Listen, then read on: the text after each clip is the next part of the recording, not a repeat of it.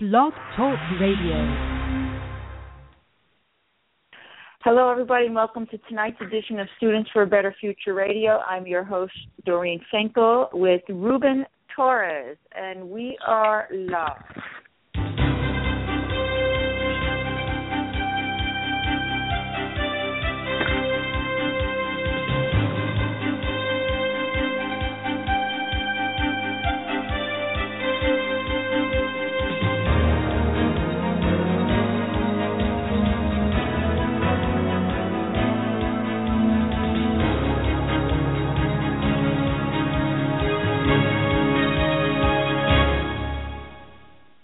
Once again, hello everybody, and welcome to tonight's edition of Students for a Better Future Radio. I do apologize, Blog Talk Radio is having some technical difficulties, so if you cannot get through, try again. Once again, the call-in number is 646-915-8117. That's 646-915-8117. It appears to be at this time maybe Blog Talk Radio's circuits get overloaded, and we need to call them to get this fixed, because a number of you said you were trying to get through and the line wasn't working. But anyhow, let's go on with tonight's show.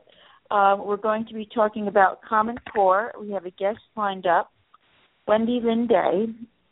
She had ran for Congress in the state of Michigan, and she's done a lot of work with in the education department on that. And but before we bring her on, I want to remind you that the show is sponsored by StudentsForABetterFuture.com.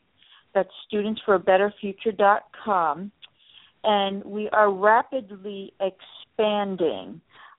We have a division here in New Jersey called Students Against Human Trafficking, which is very big in the United States. And, in fact, we've even had cases of our own to solve. We have lots of activists coming out on the college campuses against that. And we also have a website coming up. It is, again, called Students Against Human Trafficking.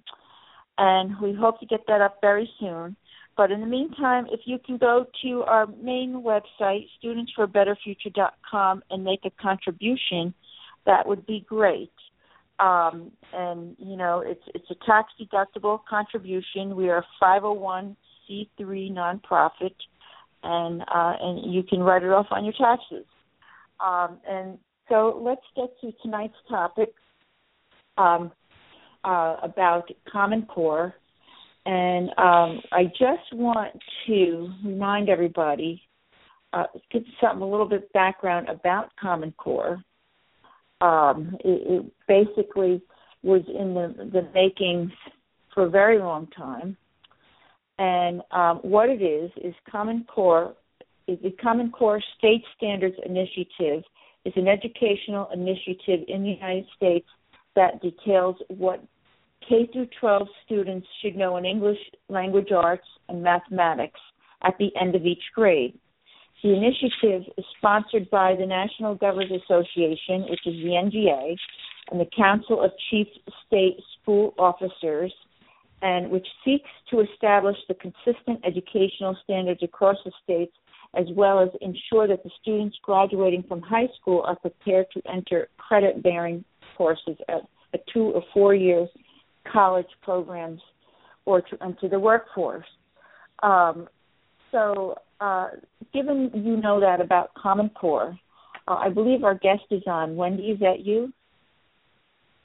Are you here, Wendy?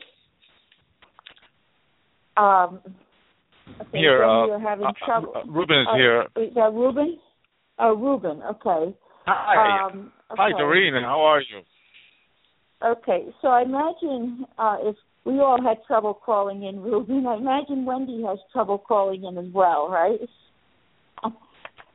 Yeah. Well, it happens.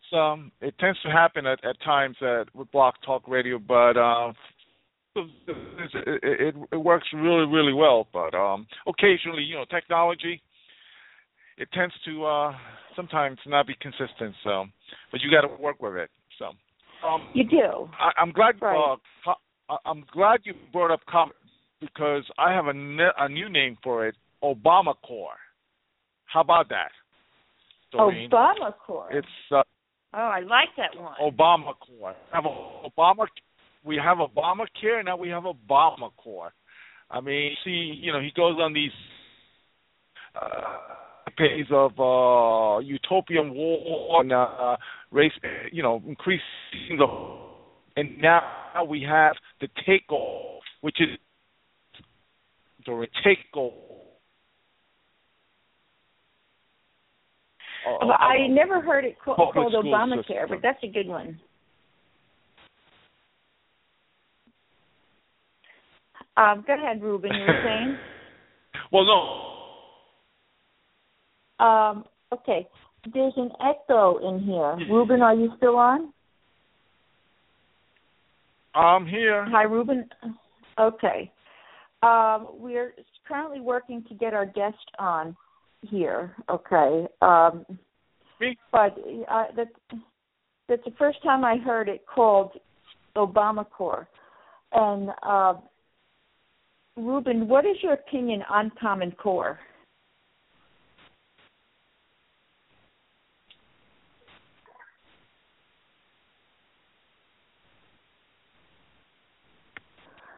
Okay. We seem to have lost... Hello?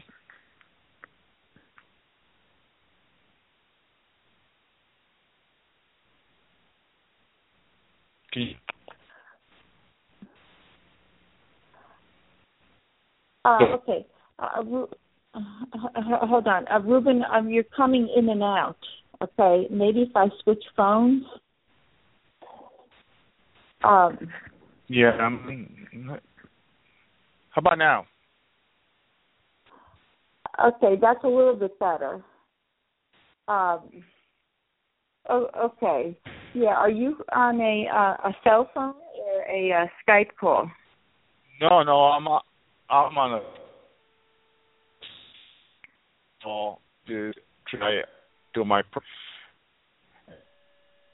Like I said, the time it works. Can you hear me? Yes, because you're kind of cutting in and out. Do you want me to call in? I'll see my phone. Yeah, call in on your phone because we're losing you in and out. Okay, no problem. I'll do that right now. Okay.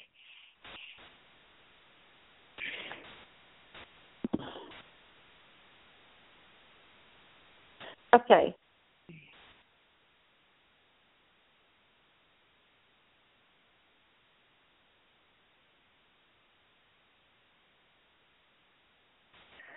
Okay. In the meantime, while we wait for our guest to call back, and again, I do apologize for that. We're having just technical difficulties here. Okay. But I do want to remind everybody that tonight's topic is Common Core. And I'm going to give you a little bit of background about it. In the 1990s, the Standards and Accountability Movement began in the United States, writing standards outlining what students were expected to know and to be able to do at each grade level, and implementing assessment designed to measure whether students were meeting at the standards. As part of this education reform movement, the nation's governors and corporate leaders founded Achieve, Inc. in 1996 as a bipartisan organization to raise academic standards and graduation requirements, improve assessments, and strengthen accountability in all states.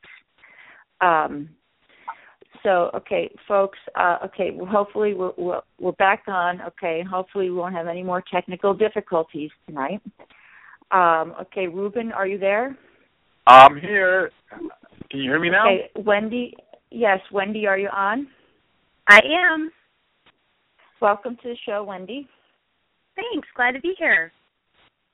Hi, Wendy. We're talking about. Hi. We're talking about Common Core. And Go ahead, Ruben. You were saying Ruben had a term for it. Go ahead. Tell them what you were saying. Lorene and Wendy and the audience, we've had Obamacare. Now, instead of Common Core, we have Obamacore. That's my interpretation of my new name of Common Core. But let me, I'll cut in and later on. But you are our guest, and if you go ahead and if we can go ahead and ask you some questions, or you can do a little summary of what Obamacore, Common Core is. Are you talking to me? Go ahead, Wendy. Yes, Wendy. Yeah. Oh, sure.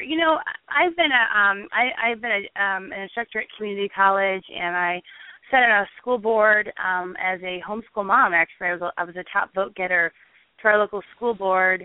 And I've homeschooled my children. They've been in a charter school, a private school, and public school. And when I was on the school board, it wasn't the first wave of this, what we're now seeing as Common Core came through, but it was a precursor to Common Core, which was Race to the Top funding grants. And we saw those come through school boards across the country, and they came in the form of grants, because obviously that's how the federal government loves to get us entangled into programs they want us to be beholden to them through, and so that we give away our power as a state and as a local community. So Race to the Top came through, and we were promised grant money if we just signed on the dotted line. And I was the only person who voted no on that, actually, when our school board voted on it, because I could see that it was beginning that transfer of power from the states to the federal government. And I think that at the core of Common Core is just a transfer of power from the states to the federal government. And what's interesting about Common Core is it really is an issue that should unite us across the political spectrum, because it's the worst of what we all despise. It's crony capitalism when you look at who's going to be making money off of this program, and it's overreach of the federal government. And people across the political spectrum hate one or another or both of those things. So to me, education freedom is an issue that I think we should be talking about a lot when we're talking with folks who may not pay attention to politics as much as we do. Right. I totally agree that it's a transfer of power from the local school boards to nationalizing and federalizing our school system, our public school, and also dumbing down our public school system, because instead of teaching English literature, we're going to get informational text like what the Federal Reserve of San Francisco did. Isn't that correct? Well, it is. It is absolutely dumbing down and dumbing down our curriculum. And, I think what I've seen a lot of, at least in Michigan, is arguing over the standards and whether the standards are valuable or not. And to me, it doesn't matter what the standards are right now, because once we turn over power to the federal government, we're never going to get it back. And once we turn it over, they can make those standards whatever they want. So even if the standards were wonderful, perfect, academically sound right now, I still wouldn't support Common Core, because once we turn the power over to the federal government, they can make those standards whatever they want to. I was talking with some of my teacher friends, and they actually had an in-service training about using technology and using the idea of flipped classrooms, where students would go to school during the day to basically have small group work and do their homework, and then in the evening watch the national curriculum on their iPad or tablet, which every student would be given. And, the teachers think this is a great thing. And I thought, gosh, do you realize, though, that you're going to be out of a job, because we're not going to need teachers, because we're going to need facilitators for homework at that point. So I think it's a pretty big issue and a pretty big problem. But at the core of it is that transfer of power. I think we have to just keep coming. For me, I just keep coming back to that. Wendy, let me just ask you for a minute. Hold on, Rue. I just want to ask if is Michigan a participant in this? Because I know there were some states I think there was 44 states that signed on to it, and I know New Jersey is one. Sort of. I think there's an ongoing battle in Michigan, and we have a really strong movement in Michigan that is urging people to opt out of the testing, the nationalized testing. And what's happened, the interesting thing about Common Core is, if they would have come straight to the legislatures, it's just like when they changed education in the 1930s. They didn't go to the schools or the kids. They went to the teacher colleges and changed the teacher colleges and the textbooks. And then the first generation that graduated out of that change was the baby boomers in the 1960s when, they wreaked havoc on, and there were some good changes in the 1960s, but there was a lot of damage done. So now what we're seeing is, once again, they didn't come straight forward to the legislature, to the school districts. They went the back doorway to the state school boards to get Common Core implemented that way, and then it becomes a budgetary issue. So, if I was going to give someone advice about how to fight Common Core, I think one of the main areas to fight it is actually in your appropriations. If they can pass a rule, but if it's not funded, it's not going to happen. And that's where I think in Michigan we've been targeting. Now, where does Governor Snyder stand on this, and where does the legislators, especially Governor Snyder is pro Common Core. Governor Snyder is very progressive, actually.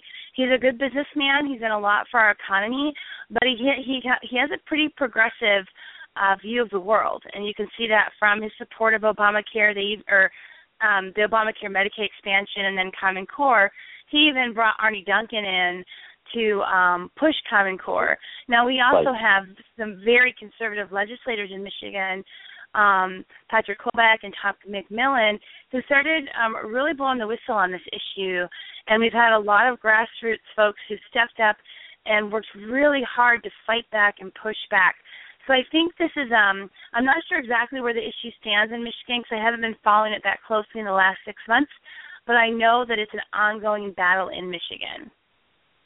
Well, big business and the Bill Gates and the Gates Foundation are big proponents of Common Core because they stand to make a lot of money out of this if the federal government turns over a lot of the curriculums to them. Isn't that right? That's exactly right. And that's one of the reasons why, again, I think this issue crosses political spectrums because it's crony capitalism, and I hate crony capitalism. Mm-hmm. Bill Gates they're going to make a fortune. I mean, you see, they're going to be issuing, part of this is going to be issuing tablets or iPads to every kid in America. I mean, right. And the school districts are going to be buying, that's a fortune. And then all the data and all the testing that's going to happen as well. I mean, they want to do, basically cradle to 26 data collection on every American, and to me, I'm not comfortable with that either at all, frankly. Well, that's part of the data mining that's going on right now. I mean, not just on an educational level, just on what NSA has been doing with the different agencies, the different alphabet agencies out there. A collection of data mining, which is very big, and I totally agree with you. They want to take and get every bit of information from when the kid is going into school until, he's out of college.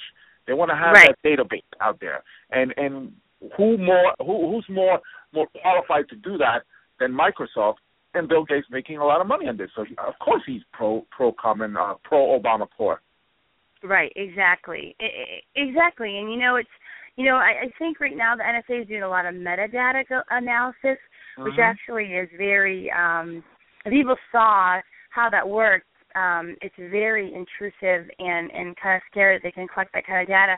But when you're talking about a file on a child and tracking them and all the different things, I mean, we know what kills me about education is that, if you walk down the cereal aisle in America, I mean, we have 15 different kinds of Cheerios that you can buy, right? And to think that we have all this choice and all this freedom and diversity and consumerism, and we get to make great choices for our lifestyle and what we want in America. It's a beautiful thing.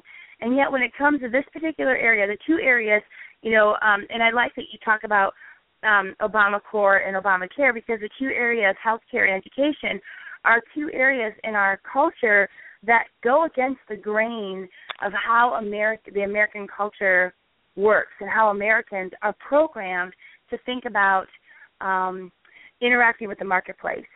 So to me, education freedom is so important.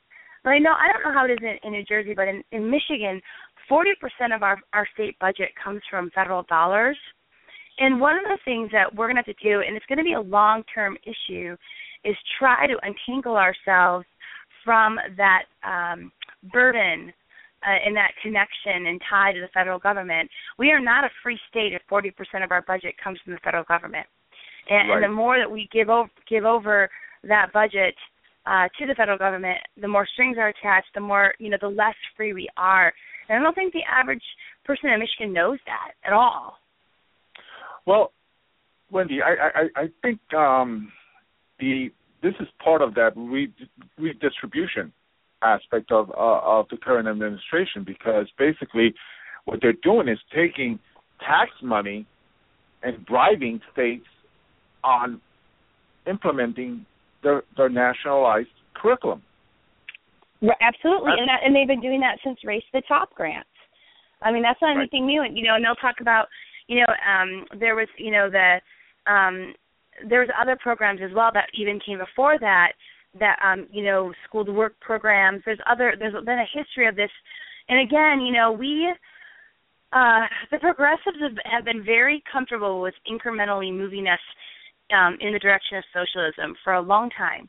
And one of the things that I love about Americans, but also I understand is frustrating, is that we want things to change, and we want to go out and make something happen and be movers and shakers. I mean, we want to, tame the Wild West. I mean, that's just who we are.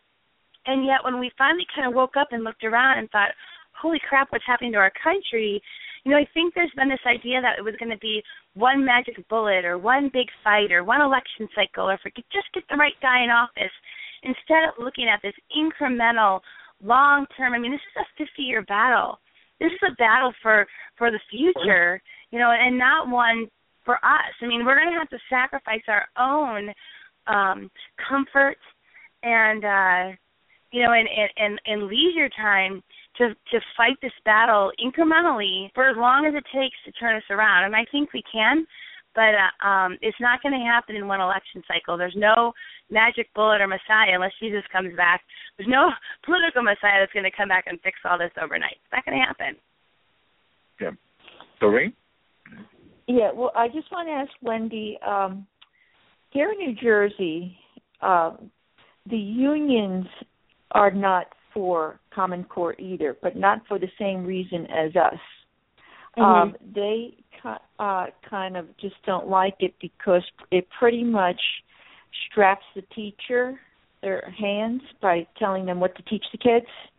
And teachers generally know their students better than anybody else. Mm-hmm. I don't know if that's the same case in Michigan where you are. I think it's a mixed bag. I think actually the union actually likes Common Core because it puts more emphasis on them being a professional, on driving a wedge between the parents and the children, and it's job security, it's union security, so that they're the professionals and they have to. We don't, I look at my kids' homework and I'm like, I don't understand this homework at all. I mean, it's math homework and it's pretty stupid actually. I mean, there's been a couple times when I told my kid, I said, you know what? This is stupid. You don't have to do it. I'll take the heat for it, but I don't understand it. I think it's dumb. But and I think the union and the teachers are two very different animals. So I talk with teachers, and we have a lot of teachers you're right, they're good teachers who just want to teach. And the more government gets involved in education, the more difficult it is for them to do their job. The more paperwork and bureaucracy and hassle and stress. Yes. The teachers here are, actually because the teachers are part of the union, and the teachers here don't like it. They are pressuring our union to get rid of it. Now, here in New Jersey, Common Core is pretty much full-fledged. You know, I mean, our governor has backed it and whatnot, and now, you know, our towns are getting money for it and the whole thing. But again, you know, and I've gone through some of these initiatives here and the objectives, and, you know, and I've taken a look at how this is implemented, and, you know, it pretty much puts a lot of just regulation upon the teacher. It does. You know, and it really class, yeah, when you get a class of 25 students, you know, not everybody learns the same, okay, for one. And, you know, a kid, let's say in a suburb, okay, you know, what he learns, you know, and his environment is different from perhaps what an inner city child meets. And exactly, you know, and so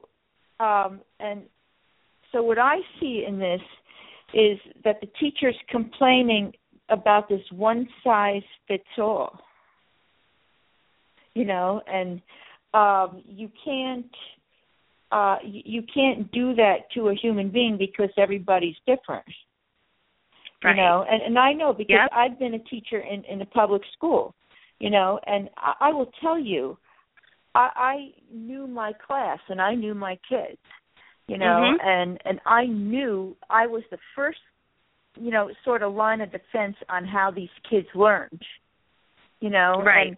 And the one size fits all wouldn't work. Right. You know, and that's one of the biggest issues that I see with this Common Core. And also, a couple of my friends they've termed it like Rubin calls it Obama Core. I like that one too. Some of my friends have called it government schools. Absolutely. Absolutely. So, and I think, I think you're exactly right, Doreen, it's not good for teachers and it's not good for students. It takes away the freedom. It takes away the individual thought. And it also, you know, one of the beautiful things about our country is that states were supposed to be able to be laboratories for democracy. And within states, you know, cities and counties and townships were supposed to be able to be laboratories for democracy as well. And, you know, and Michigan is really interesting, and I'm sure, you know, every state is like this to a different degree. But, you know, I have Ann Arbor, 45 minutes outside of Ann Arbor, and we call it Little Socialist, you know, Ann Arbor of Michigan. And, you know, if they want to teach Earth Day every single day and teach, you know, diversity and have their kids reading about, you know, homosexual or whatever in kindergarten or whatever they want to do in Ann Arbor, knock yourselves out. Because you know what? If people are in Ann Arbor and they don't like it, they can move.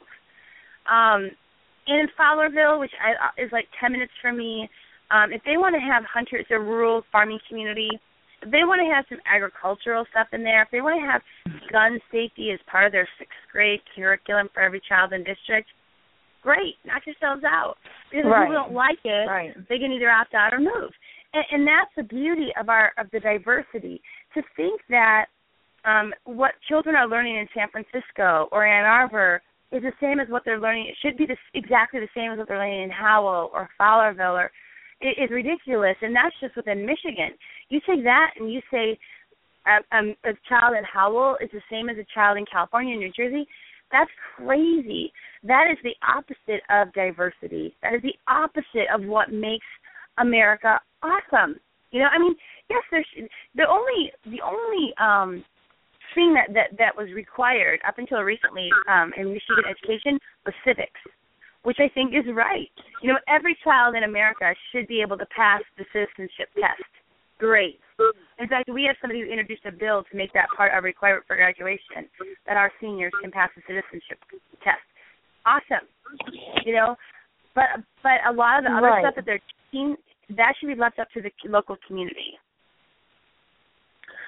Right. And the other issue here is is this, and I know this from when I was teaching, is the left has this thing about inclusion, okay, which may work in some cases, but definitely not in all. And what inclusion is, folks, I'm just going to tell you, is that if you have a handicapped child, no matter what the handicap is, okay, and no matter what degree it is, these kids had to be included into a regular classroom. And the handicap could be physical, mental, behavioral, or along those lines.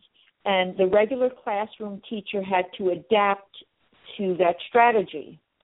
Okay, so now, and these kids, these special kids, learn much different than your average normal child. So I cannot see how these initiatives can be implemented in a regular classroom. I just don't see it. You know, if you're going to have all of that inclusion. Go ahead. Oh, I have a couple friends who teach in special ed, and what's happening in our schools right now is that, I mean, they are in impossible situations. I mean, they are working with kids who are abusive to them, who are out of control. They have too many children in their classroom. I mean, these children need to be in some kind of combination, learning basic skills, learning. I mean, right now they're subjected to kind of an adaptive, state-mandated test. But, I mean, these kids need to, it's ridiculous. The way that we have it set up right now in the name of inclusion or whatever is not good for anybody, and especially not the teachers. It's not even safe for the teachers, and they're certainly not set up for success. And I don't think the public schools are the place for some of the kids that my friends have to deal with on a daily basis that are dangerous. And certainly they should be given, you know, every opportunity to be able to get those basic skills, you know, if they can be independent. I think that's all great. But I think we really need to have an honest discussion about whether public school is a place for them or not, you know, in light of everything else that's going on in our education system. But the whole system is kind of a mess, and the only thing I can think of that's going to make it better is competition. At the end of the day, we have got to have competition, period. Well, I was part of when I was in New Jersey, I was part of, I worked with Israel, Mr. Teitelbaum, and I was part of the, basically part of the advisory educational committee, and very pro-charter school. I believe that a family or parents should have the freedom to choose where they can send their kids to, and not just base it on a zip code, because that's totally wrong. It's eliminating freedom for choosing where to send your children. And that basically, I feel, Obamacare, Common Core, is basically taking that freedom away from these parents. And just like they're currently trying to do the mandate on forced vaccinations. And the increase, another aspect of this is the increased amount of money that is spent on education has actually been has seen a decline in the quality of education. As a matter of fact, in today's world, we are ranked 15th in education. Yes. Tied with Spain, which is a country that has been almost close to bankruptcy. I mean, this whole curriculum, this whole Obamacare or Common Core is designed not for the improvement, in my cynical ways, not an improvement for education. It's basically more of having control and taking that control away from the state on a state or local level and have it centralized. Am I correct in that? Yes, absolutely. Hold on. Go ahead, and then go ahead, Wendy. You can answer. Oh, then I was have a comment. Absolutely. Go ahead. And I think we, I think when you judge education only by standardized testing, then someone said, well, China's so far ahead of us. I'm like, who wants to be like China? Oh my gosh, I don't want little robots. What makes America great is our ingenuity and our creativity and our ability to think outside the box. And we are systematically going to remove that. Are you kidding? You're like, Denmark's so great. Fine. What did Denmark create? I mean, believe for them. Good job, guys. Have fun. But I want to be in America, and I want to be in a country that's maybe a little more wild, and maybe we think outside the box, and we're innovative, and we're scrappy. That's what I love about our country. Right. Right. I just want to read this. Go ahead, Ruben. I think one of the things that I enjoyed in college was one of my favorite classes was critical thinking. To basically analyze. I will always remember this. He would say, when you're watching a commercial on TV and someone is promoting that coffee is good for you, what is the first thing that you should do? And I said, I don't know. He said, look up who's paying for that commercial. Mhm. That's part of critical thinking. Not just basically taking all the information and say, okay, that's correct. That's all I had to say, Doreen. Yes, I do want to read from a commenter. His name is Anthony. Said the fundamentals of education have been lost due to the government's socialistic takeover and dumbing down of its citizens. America would be better off going back to the 50s and 60s educational guidelines. Common Core needs to be scrapped. It's all a result of the Clinton administrations and the state's demand for more federal funding, which is true. Right. So, and basically, it's saying, that it's the federal government is funding the schools, therefore they have the right to say what is taught because the money is coming from them. That's what it's saying.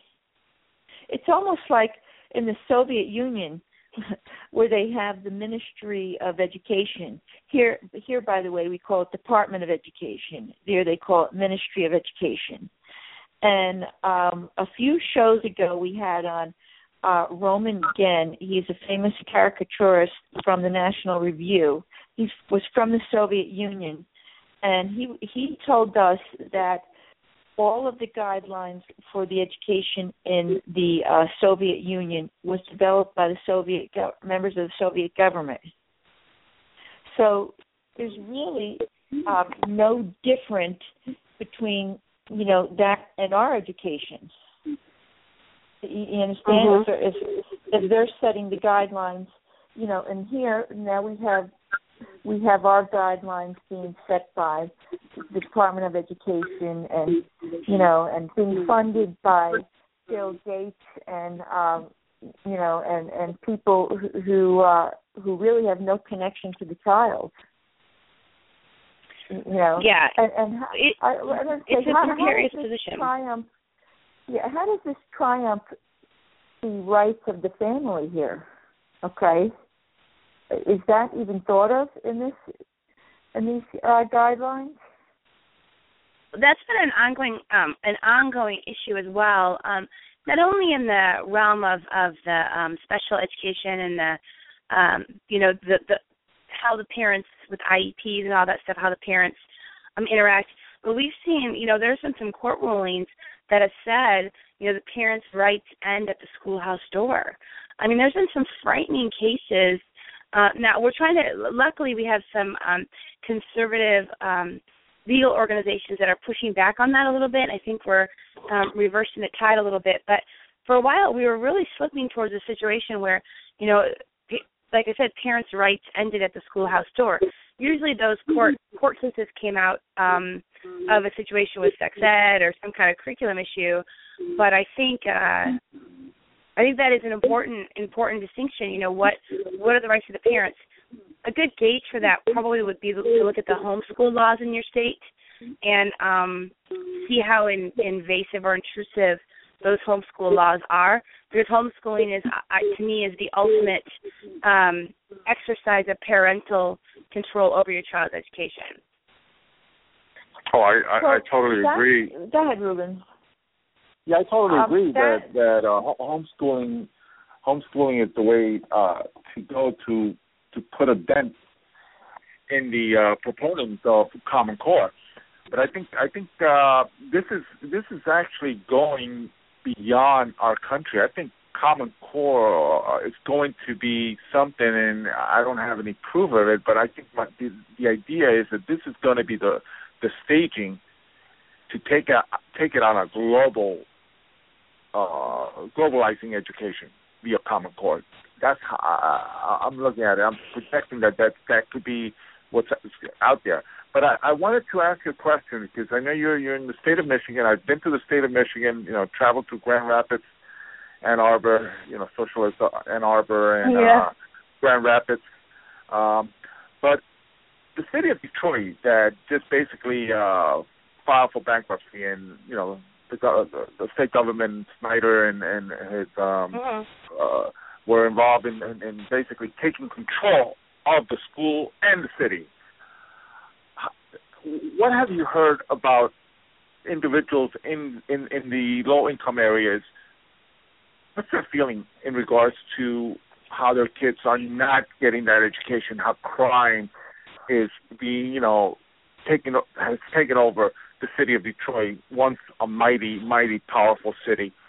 What have you heard? Well, I have a couple thoughts on that. Number one, I do believe that the story of Detroit is not over. I think that Mayor Duggan is doing a great job, that there is hope for the city. I think they've come out on the other side of bankruptcy stronger.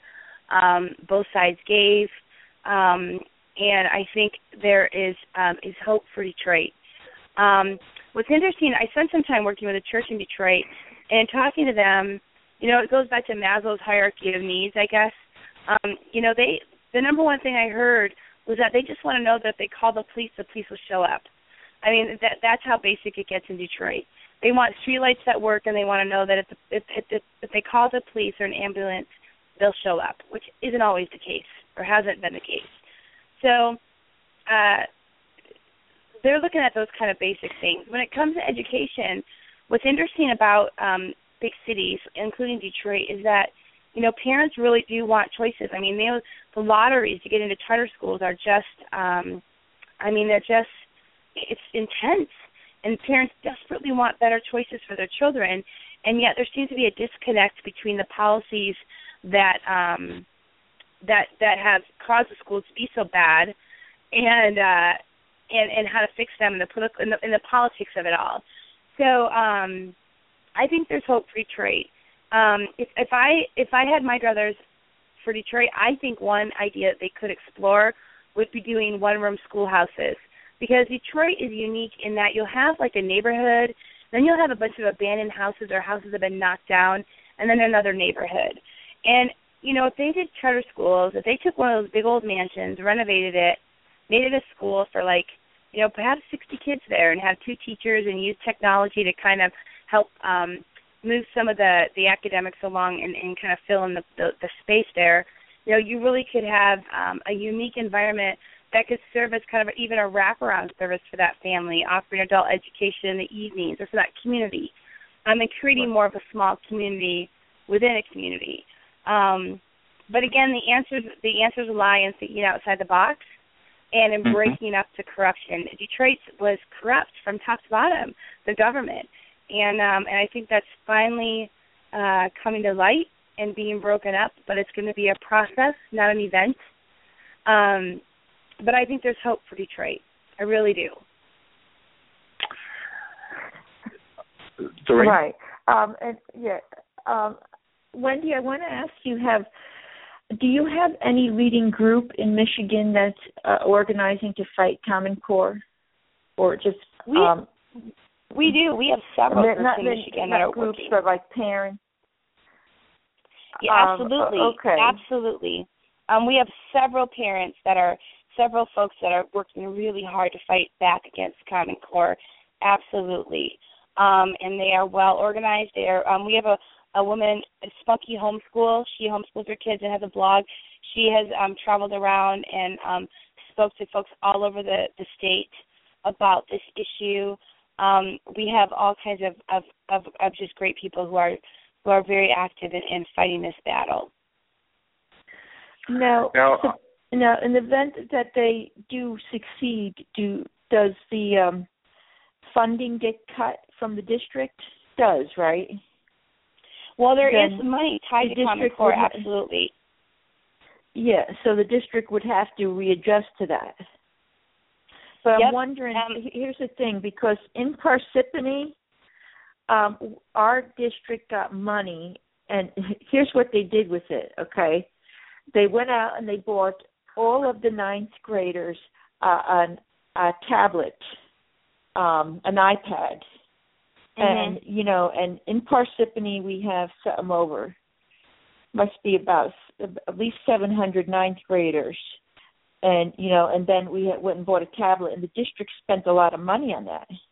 And, I mean, personally, I myself wasn't too happy for it, but they tied it to, that was what they did with the money that they got from Common Core, and they claimed that that they were teaching the students to prepare them to take the test, which is another issue of Common Core, how they test the initiatives.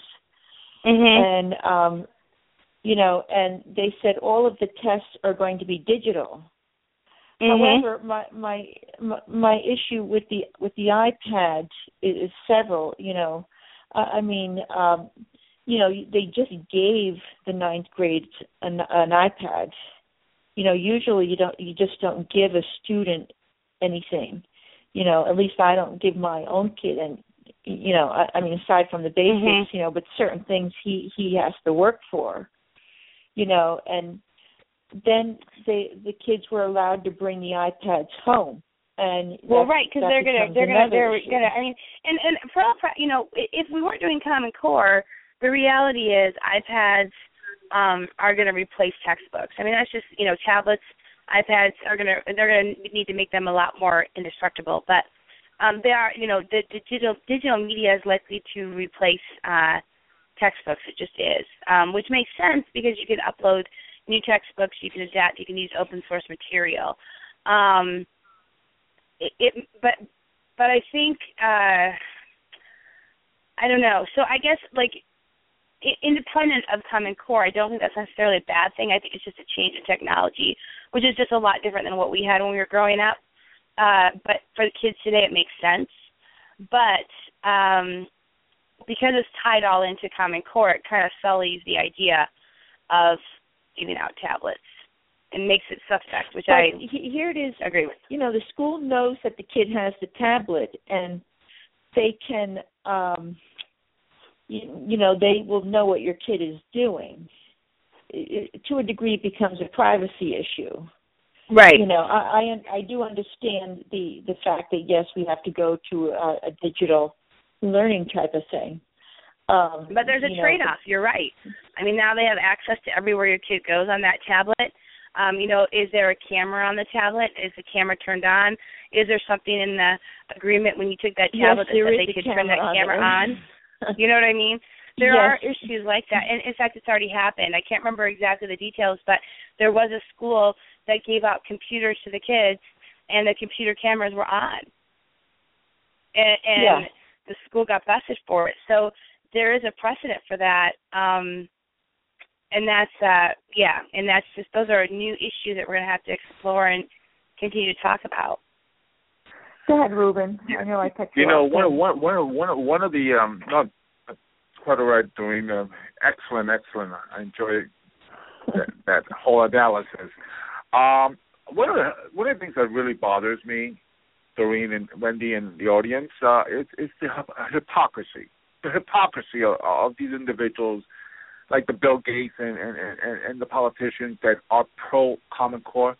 Well, Bill Gates, I've done my research, his own children attend an elite school that does not teach Common Core. Of course. I mean, of course. Everything they do is hypocritical. I mean, they pass laws all the time that they're not subject to. I mean, this is just this is, let them eat cake stuff. I mean, this is, we are a land of circus and bread right now.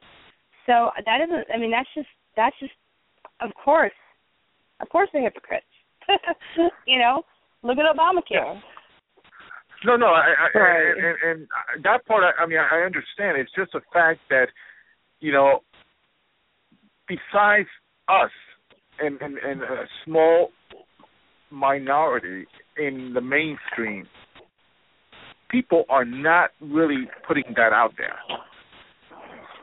That individuals, that all these proponents of Obamacare or Common Core are not doing to their kids what they're trying to impose on the kids, not just on a national level, but eventually on a global level.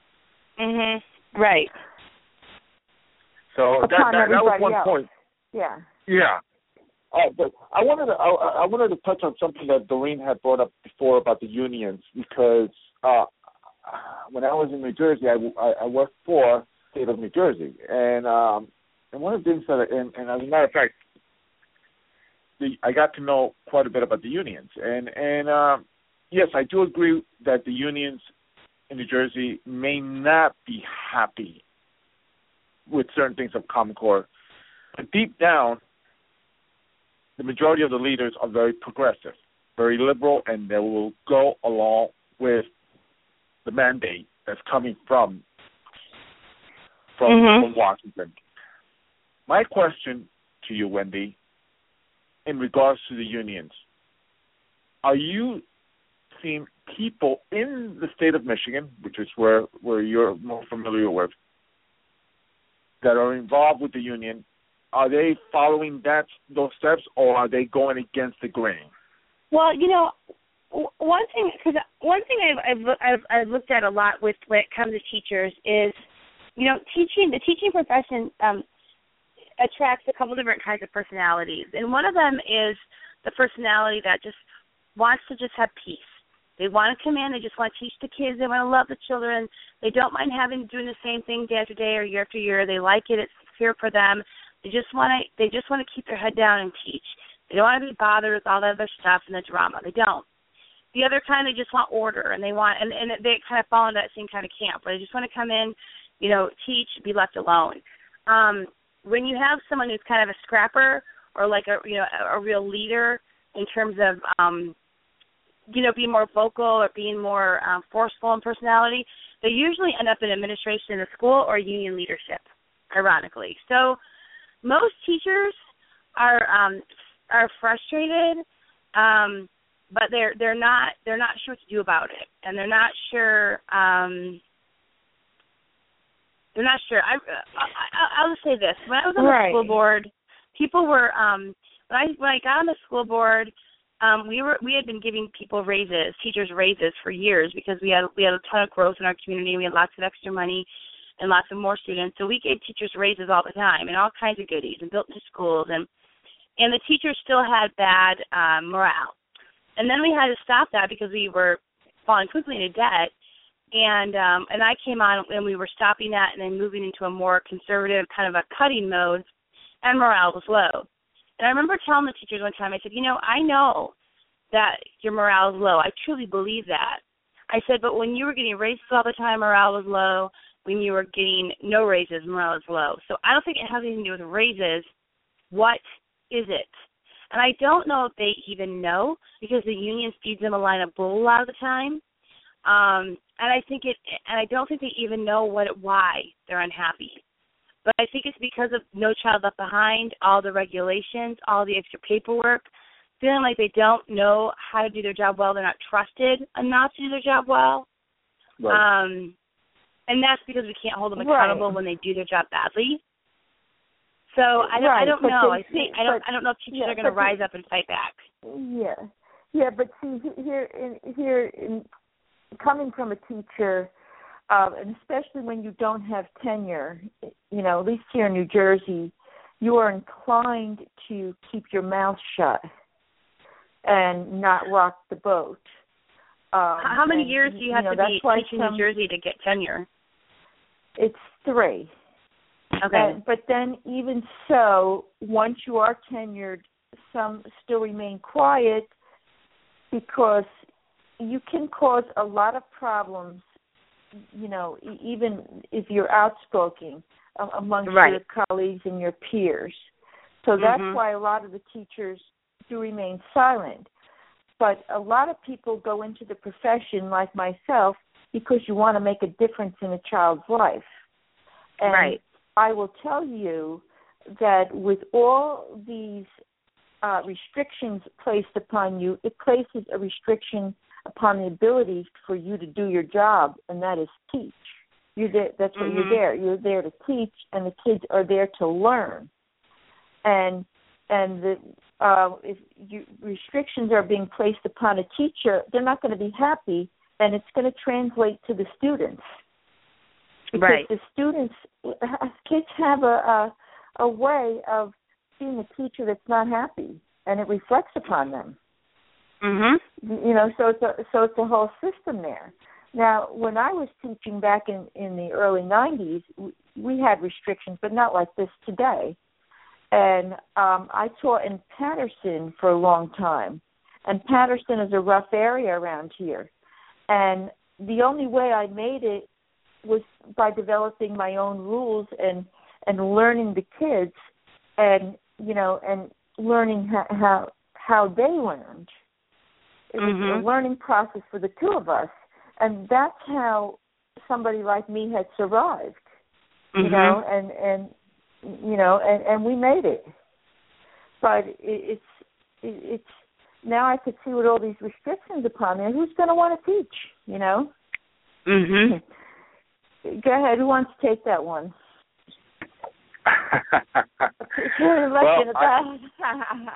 I have to tell you.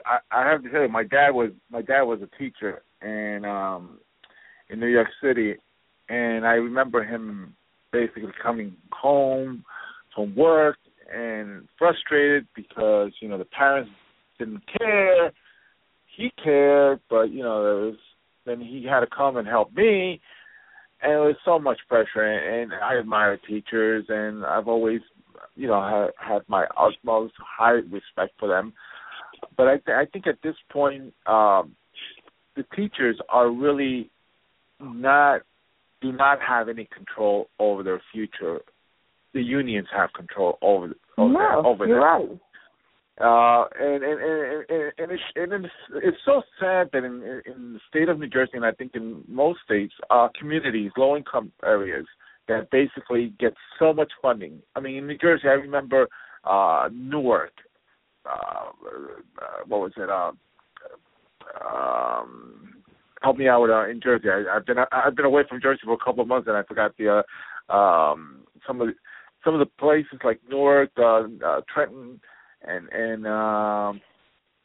Camden would receive a lot more funding, and they would take the money from the affluent areas, move it to the low-income areas, and when it came down to education, those areas that were getting $20,000 to $22,000 per child in education, and actually, would I rank have to cut you, yes, because we're out of time. Yes. Wendy, thank you for coming on. You're always a great guest. Come on anytime. Thanks, Doreen. And Ruben, you want to do the closer, Ruben? Go ahead. Well, I have to say thank you, Wendy. Very informative, and I love the state of Michigan. I traveled there quite a bit, and really great.